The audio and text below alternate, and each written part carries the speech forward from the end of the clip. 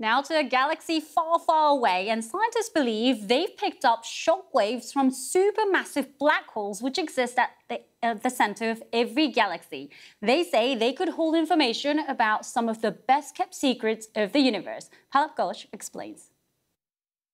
Up in space, at the heart of every galaxy, is thought to be a gigantic black hole. Here's a real picture of the one at the centre of our own Milky Way. It's 4 million times the mass of our Sun. It became that big by colliding with other huge black holes inside other galaxies. Astronomers at Jodrell Bank and across the world think they've detected some of these cataclysmic events.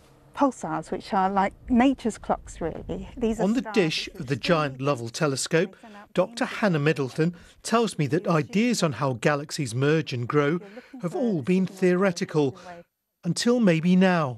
We believe that galaxies and the black holes at the centre of them grow over time by mergers, but we haven't got evidence for this as yet. So if this is the signature of these mergers, it teaches us about the formation of galaxies throughout the universe. Astronomers have made the detections by measuring the signals coming from spinning objects in space called pulsars, which are flashing stars at the end of their lives. Pulsars are the lighthouses of the universe, sending out bursts of radio waves at regular intervals. The researchers noticed that something was changing their speed ever so slightly.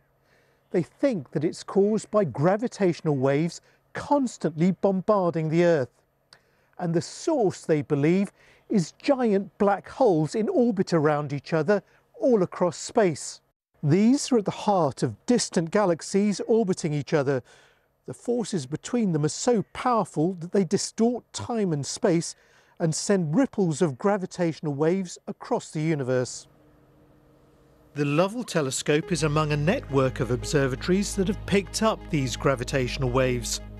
Astronomers want to use them to study the black holes. Currently, the signal that we're seeing is a noisy background from all over space. It's a bit like being in a noisy restaurant with people talking all around you. What we hope is that in the near future, we'll be able to zoom in and listen to some individual conversations, take the measurements from individual black holes, and we'll be able to really zoom in and study them. The researchers now have a new way to study the cosmos. They hope to learn how galaxies formed and discover new things that may reveal how the universe first came into existence. Palab Ghosh, BBC News, at the Lovell telescope at Jodrell Bank.